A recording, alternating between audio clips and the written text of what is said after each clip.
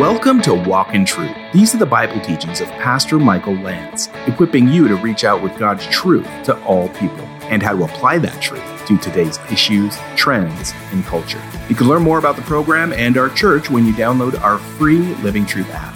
Now here's Pastor Michael's teaching in Ephesians 1, verses 7 and 8, called Redemption Through His Blood.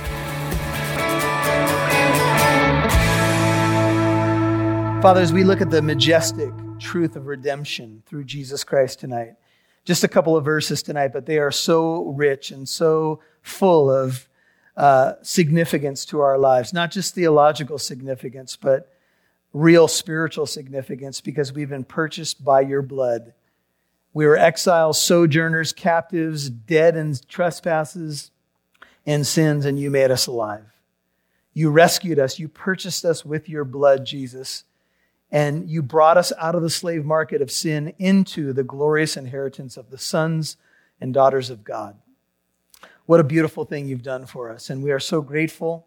We're grateful that we're co-heirs with Christ, and we're grateful for that redemption price that has been paid. And as we look at this majestic truth tonight, we pray you'll guide us by your Holy Spirit. We pray you'll encourage the hearts of saints tonight, that they can know who they are in Jesus. That makes all the difference. And as we study your word, we always ask for the help of your Holy Spirit. Lord, guide us on both ends, in the teaching end and on the receiving end, that we'd have ears to hear as well.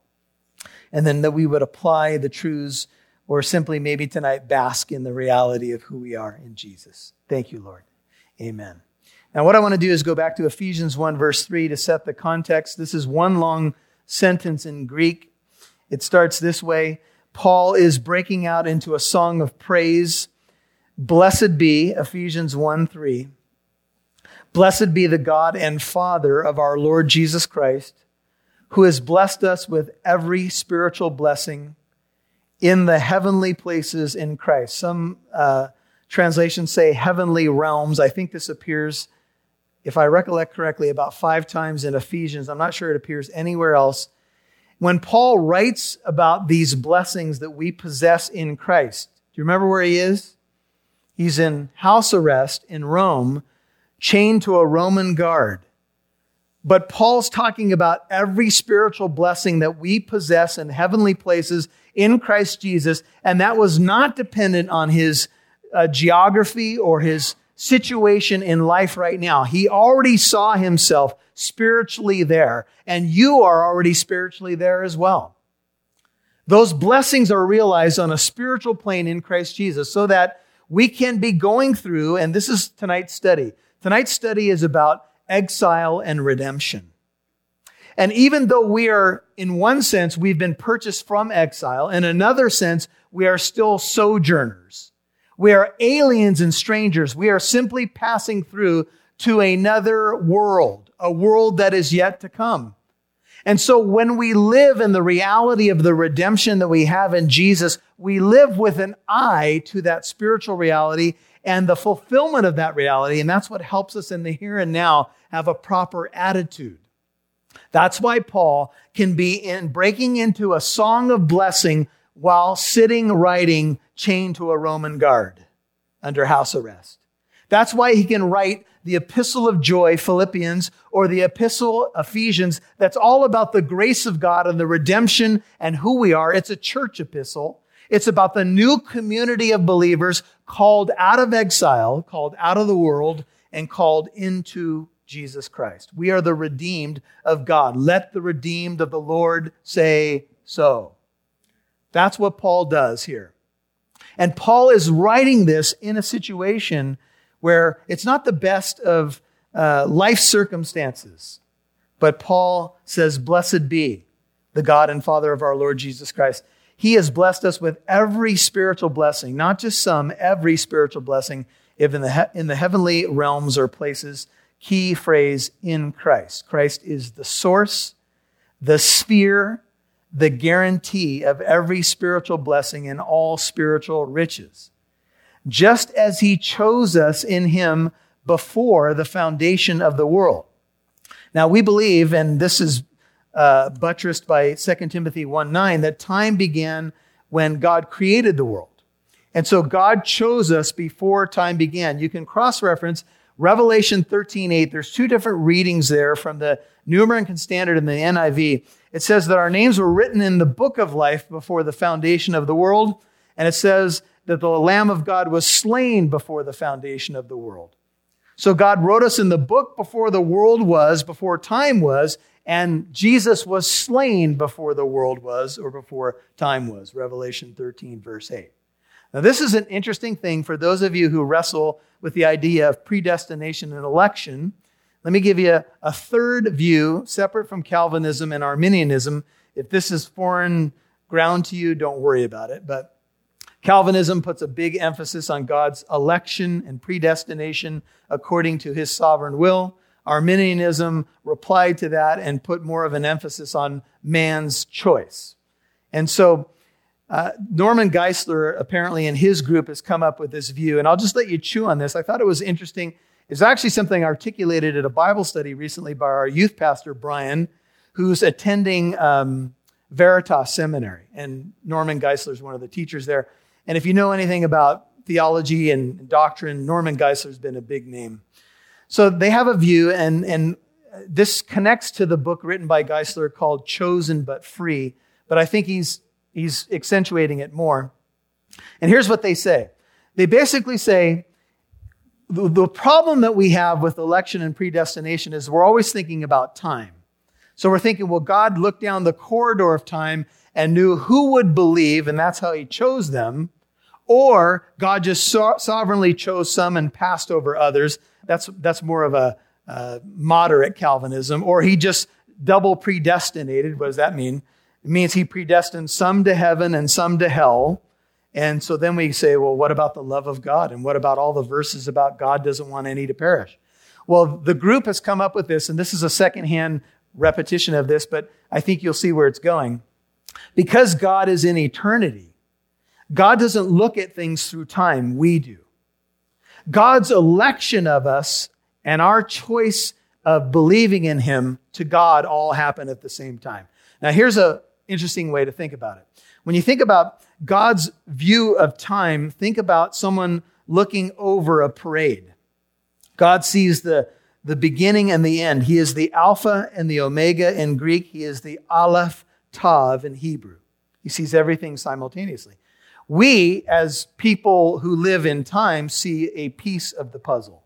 As the parade goes by, that's how we see it. But God sees the big picture. So here's the argument. That for God, his election of us and our choice of him is not bound in time. To him, it's a simultaneous reality. Now, this is just something I wanted to put on your plate to think about. God is eternal. The realm of eternity is hard for us to grasp because everything for us is in time. But God created time. He's not bound by time. And if he made his choice in eternity to elect us, and from his perspective, our response to that is still in the realm of eternity for God, then there's no problem with, how did God base this choice? Because for him, everything is now. That's the idea of the view. Kind of interesting, isn't it? And it may, wrestle with it and search the scriptures out, but you may find, based upon Revelation 13:8 and this particular verse we just read, look at it again. Just as he chose us in him when? Before the foundation of the world. Now that seems to be a time marker until we see that the foundation of the world time began, and therefore it really speaks of eternity in God's from God's perspective. Now, what did he do? Well, he chose us that we should be holy and blameless before him. In love, he predestined us to adoption as sons through Jesus Christ to himself. This was according, notice, to the kind intention of his will. It was in his benevolence that he did this. God is omnibenevolent, all kind and benevolent towards us.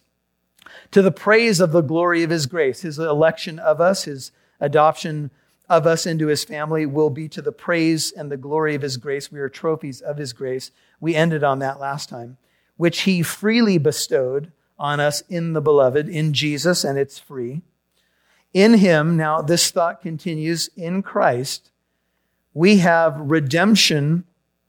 The vehicle by which we get it is through his blood. Remember, the Bible teaches that the life is in the blood. So another way to say it is through his sacrificial death. Through Christ's life blood being shed on the cross, we have redemption through his blood. And this is what it means: the forgiveness of our trespasses according to the riches of his grace. I'm going to read through the entire passage. We'll come back and break it down. We'll just read to verse 10 tonight. Which he, notice this language, lavished upon us in all wisdom and insight. He made known to us the mystery of his will, according to his kind intention, which he purposed in him, with a view to an administration suitable to the fullness of the times. That is the summing up of all things in Christ, things in the heavens and things upon the earth. And so that is a long sentence, but it is a celebration of blessing. And we went up last time up until verse 6.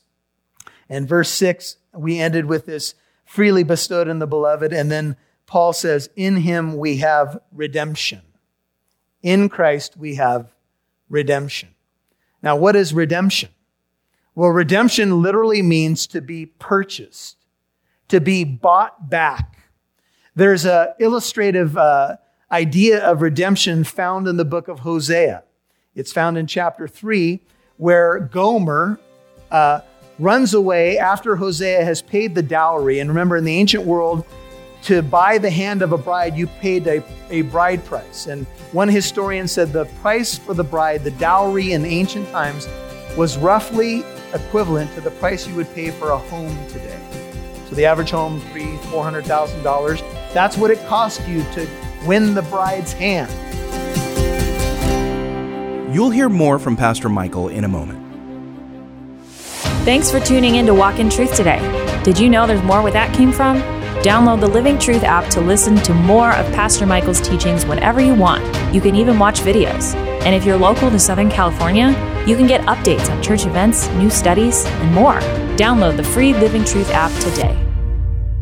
Producer Rob Newton here, and on behalf of Pastor Michael and the Walk in Truth team, thank you so much to our financial and prayer partners. Whether you have given a one-time donation or you have become a monthly partner, you have contributed to our mission to reach out with God's truth to all people and helping listeners like you apply that truth to today's issues, trends, and culture. You've heard that before, right? Well, we mean it. Thanks to our financial partners, we have added 3 new radio stations this year.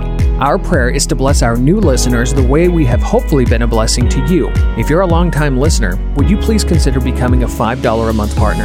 That may not seem like much, but every little bit makes it possible for us to continue our broadcasts, podcasts, and free apologetic events. Please become a partner giving at least $5 a month. Visit walkintruth.com to donate or call 844-48-TRUTH. That's walkintruth.com or call 844-48-TRUTH. We'd love to see who's listening, so please connect with us on Facebook, Twitter, or Instagram. Just do a search for Walk in Truth Show. Now, back to Pastor Michael Lantz right here on Walk in Truth.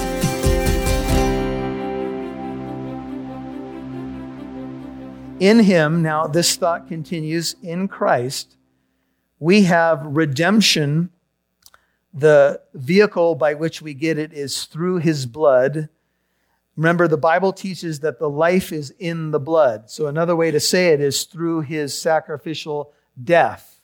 Through Christ's life blood being shed on the cross, we have redemption through his blood. And this is what it means: the forgiveness of our trespasses according to the riches of his grace. I'm going to read through the entire passage. We'll come back and break it down. We'll just read to verse 10 tonight. Which he, notice this language, lavished upon us in all wisdom and insight.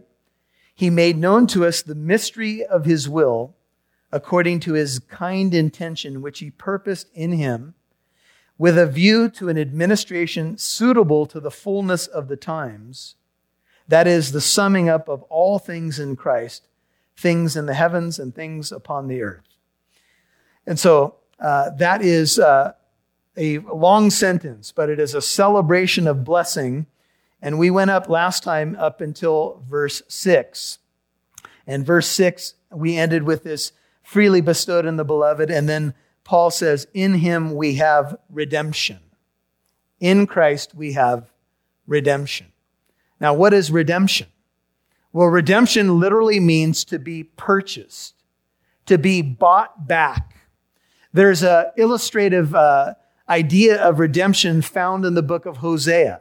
It's found in chapter 3, where Gomer runs away after Hosea has paid the dowry. And remember, in the ancient world, to buy the hand of a bride, you paid a bride price. And one historian said the price for the bride, the dowry in ancient times, was roughly equivalent to the price you would pay for a home today. So the average home, $300,000-$400,000. That's what it cost you to win the bride's hand. So those of you who have been recently married, you can be appreciative that we're not in ancient times. Anyway, and so you bought the right for her, and of course, Hosea is the savior figure in the book of Hosea. His name means to save. Gomer is the wandering bride. And it's a picture of Israel and God. It's a picture, in many ways, of the church and God. And so what he does is he marries her, but then she begins to cheat on him again. And he has to go and buy her back for a slave price. He buys her. Many scholars believe this is literally the story. He has to buy her because she's enslaved herself. I'm sorry to put it this way, but this is reality. To basically a pimp. And the husband figure in the story, the savior figure, has to go and purchase her out of the slave market of sin. And the reality is, this is what redemption means. It means to be purchased out of the slave market of sin. It means to be in captivity, to be in exile, and have the Savior come in and set you free. And the ransom price by which he does that is not silver and gold. It is the blood of Jesus Christ. That's the ransom price for God to win us back. The pictures of the Old Testament, take it Passover, take it the book of Hosea, all have to do with this ultimate redemption price that will be paid once for all by the Lamb of God, without spot and without blemish. He comes to rescue you, and the price that he pays is his blood. But don't just think in a tight terminology of a drop of blood or something like that. No, the price he has to pay is to give himself for you. He takes your place. He pays the sin debt that he did not owe. He takes the punishment as though he committed the crime. This is the story of the Bible. God becomes a man in the person of Jesus Christ to rescue you. This is the story of the cross. That's why you see crosses on churches everywhere, because it tells the story of the glory of the redemption price that was paid for you and me. God so loved the world that he gave his only son. Paul says in Galatians 2:20, he loved me and he gave himself up for me. That's what the gospel is. It is about God becoming a man and giving himself up to death on a cross, the most horrible way that you could imagine dying. And that's why for Paul, doctrine not only leads to duty, doctrine leads to doxology. That's a big word. Doctrine leads to praise. Paul has opened Ephesians with a song of praise to say, do you know who you are? And remember, when he's writing it, he's chained to a Roman guard. Do I know who I am in Christ? No matter what's happening in my life, circumstantially right now, I am seated with Christ in heavenly places. And I am looking, Titus 2:13 and 14, for the blessed hope, the appearing of the glory of our great God and Savior, Christ Jesus, who gave himself for us, that he might redeem us from every lawless deed and purify for himself a people for his own possession, zealous for good deeds. So here's the picture. We were in captivity under Satan. Think of Egypt. Think of the Pharaoh representing Satan. Think of the taskmasters with a whip representing his demonic hosts. We're in bondage to sin, doing the mud dance. If you saw Cecil B. DeMille's movie, making the bricks for the Pharaoh, building his stuff, if you will. But now the Redeemer has come. In this picture, it's Moses, but it's still the blood of the Lamb on the doorpost and the lintel. And what what happens? We are saved. We are set free. We are taken out of captivity into the freedom of worshiping God. So the opening verses are a celebration song. And if you're looking, I think I butchered this in last week's prayer. Here's the division of the book. Chapters 1 through 3 talk about the wealth of the believer. If you're a note taker, you might want to write this down. Chapters 4 and 5 talk about the walk of the believer. We start with doctrine, then we go to duty. The wealth of the believer, chapters 1 through 3. The walk of the believer, chapters 4 and 5. So much practical stuff as we'll get to that. Chapter 6, especially the latter half of chapter 6, is the warfare of the believer. The wealth, the walk, the warfare. Another delineation of the book has been put out in commentaries, is the book could be divided this way. Chapters 1 through 3 are about sitting in Christ. We are seated with Christ in heavenly places. Chapter 4 and 5 are about walking with Christ. And chapter 6, especially starting in verse 10, is about standing. Fighting the good fight of faith. Taking your stand against the schemes of the devil. So Paul he's going to give us the doctrine first. I want you to know who you are in Christ, how you're saved, by grace, through faith, not of yourself, gift of God. And then he's going to talk about this is how you respond to it. Now, here's how you walk in response to that. And then he's going to tell you you got an enemy, and here's the armor that God gave you to deal with him so that you don't feel condemned when you're saved. Are you with me?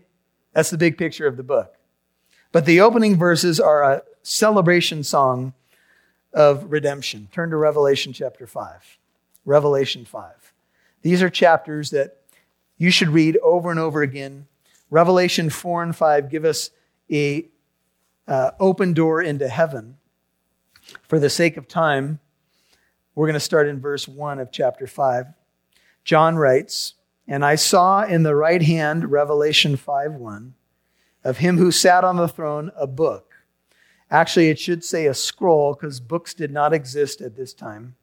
Written inside and on the back, sealed up with 7 seals. Revelation 5, verse 2. "And I saw a strong angel proclaiming with a loud voice, 'Who is worthy to open the scroll and to break its seals?' And no one in heaven or on earth or under the earth was able to open the book or the scroll or to look into it." Now the scroll, many believe, is the title deed of the earth, but I think the consensus of scholarship agrees that the scroll represents redemption. The question that emerges from the text is, who can redeem us? That's the question.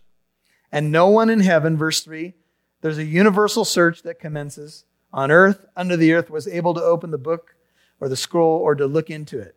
And John sees the implications of this lack of an individual.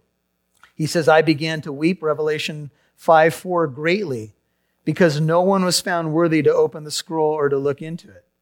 And one of the elders said to me, 'Stop weeping. Behold, the Lion that is from the tribe of Judah, the root of David, has overcome so as to open the scroll and its 7 seals.' And I saw between the throne with the 4 living creatures and the elders a lamb, standing as if slain, having 7 horns," 7 is the number of completion or perfection, "perfect strength," horn, 7 eyes, all-seeing, which are the 7 spirits of God. Many believe that that's a 7-fold ministry of the Holy Spirit or the person of the Holy Spirit sent out into all the earth. And he came and he took it, the scroll, out of the right hand of him who sat on the throne. And when he had taken the scroll, the 4 living creatures and the 24 elders fell down before the Lamb. Worship ensues because of his ability to take the scroll, having each one a harp and golden bowls full of incense, which are the prayers of the saints. And one of the prayers the saints have been praying is, "Thy kingdom come," if you recall Jesus' prayer. "And they sang a new song, saying," this is a song of celebration and praise, think of Ephesians 1, "Worthy art thou to take the scroll and to break its seals, for thou wast slain and did" what? "Purchase or redeem for God with thy blood men from every tribe and tongue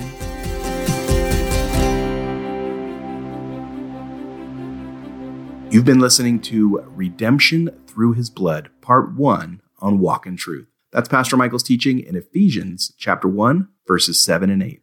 Remember, if you missed any part of today's program, you can listen to Walk in Truth on the Living Truth app or wherever you get your podcasts. Hey, Walk in Truth is on Facebook, Instagram, and Twitter, and we'd love to connect with you. It's great to meet our listeners, and hey, not everyone can visit the church here in Corona, California, although we recommend that you do. But either way, please connect with Walk in Truth on social media. And thanks. One more reminder that Walk in Truth is a listener-supported program. Thanks to listeners and church partners like you, we're now on 3 more radio stations, so praise God. Hey, if you're a longtime listener, would you please consider becoming a partner of at least $5 a month? You can visit walkintruth.com to donate or call 844-48-TRUTH. And join us tomorrow on this same station for part 2 of Pastor Michael Lance's teaching in Ephesians 1, 7 and 8, called Redemption Through His Blood. I'm Mike Massaro. Thanks for listening to Walk in Truth. Our goal is to equip you to reach out with God's truth to all people.